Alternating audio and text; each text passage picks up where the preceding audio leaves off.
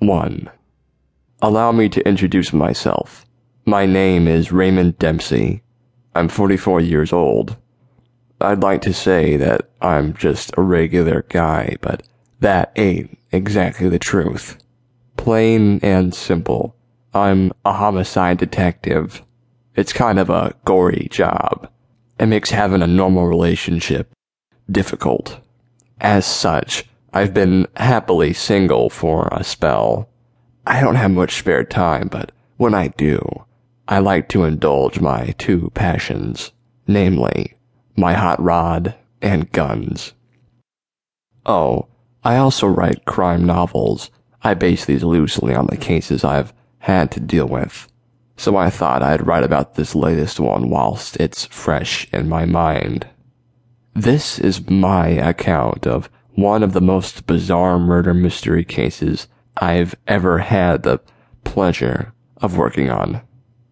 It's special in that it tested my patience and resolve, and it certainly put forensics through their paces.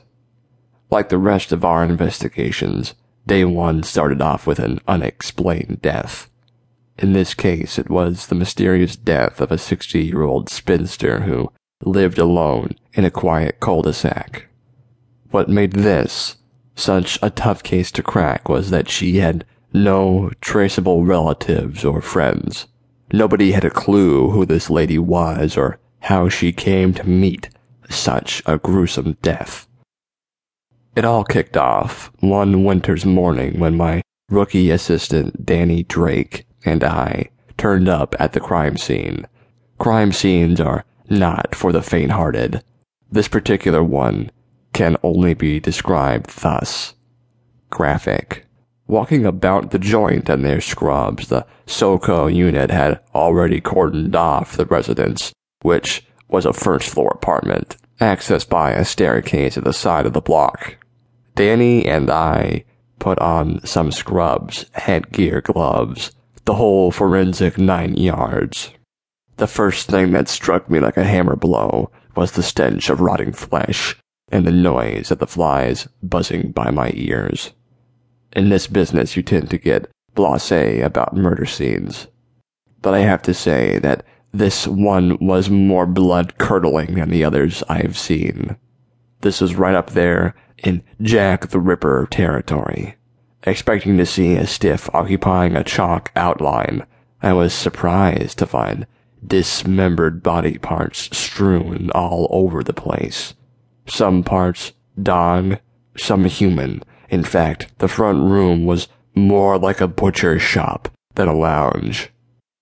We found that Enid Grubb's naked body had received multiple stab wounds. For some reason, her decapitated head had been placed in the fireplace.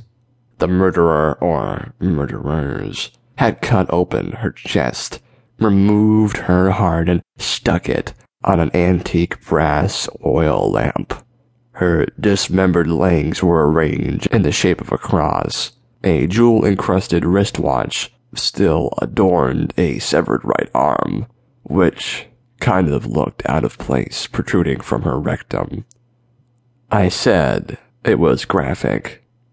There were signs of struggle, as bloodstains decorated virtually every surface in the apartment, including the ceiling fan and drapes. I could see this gory scene was getting to Danny. At 25 years of age, she was every inch a rookie, albeit a very attractive one. So I walked back outside, keen to leave the house of horror. Danny followed me and stood next to me in the back garden, sharp and sassy. Danny is normally never lost for words, but after witnessing this graphic murder scene, she was uncharacteristically quiet. Her face was as white as the sheets that still hung on Enid's washing line. "Cause of death, Danny?" I asked as I lit up a Gasper. "Stabbed to death, obviously," Danny said, coldly. "What are your thoughts?" She went on. "Looks like we have a nut job on our hands. This is a ritualistic murder. I hate this sort of thing. If word gets out that this old lady and her pooch were diced and sliced, well, it won't go down too well in the hood.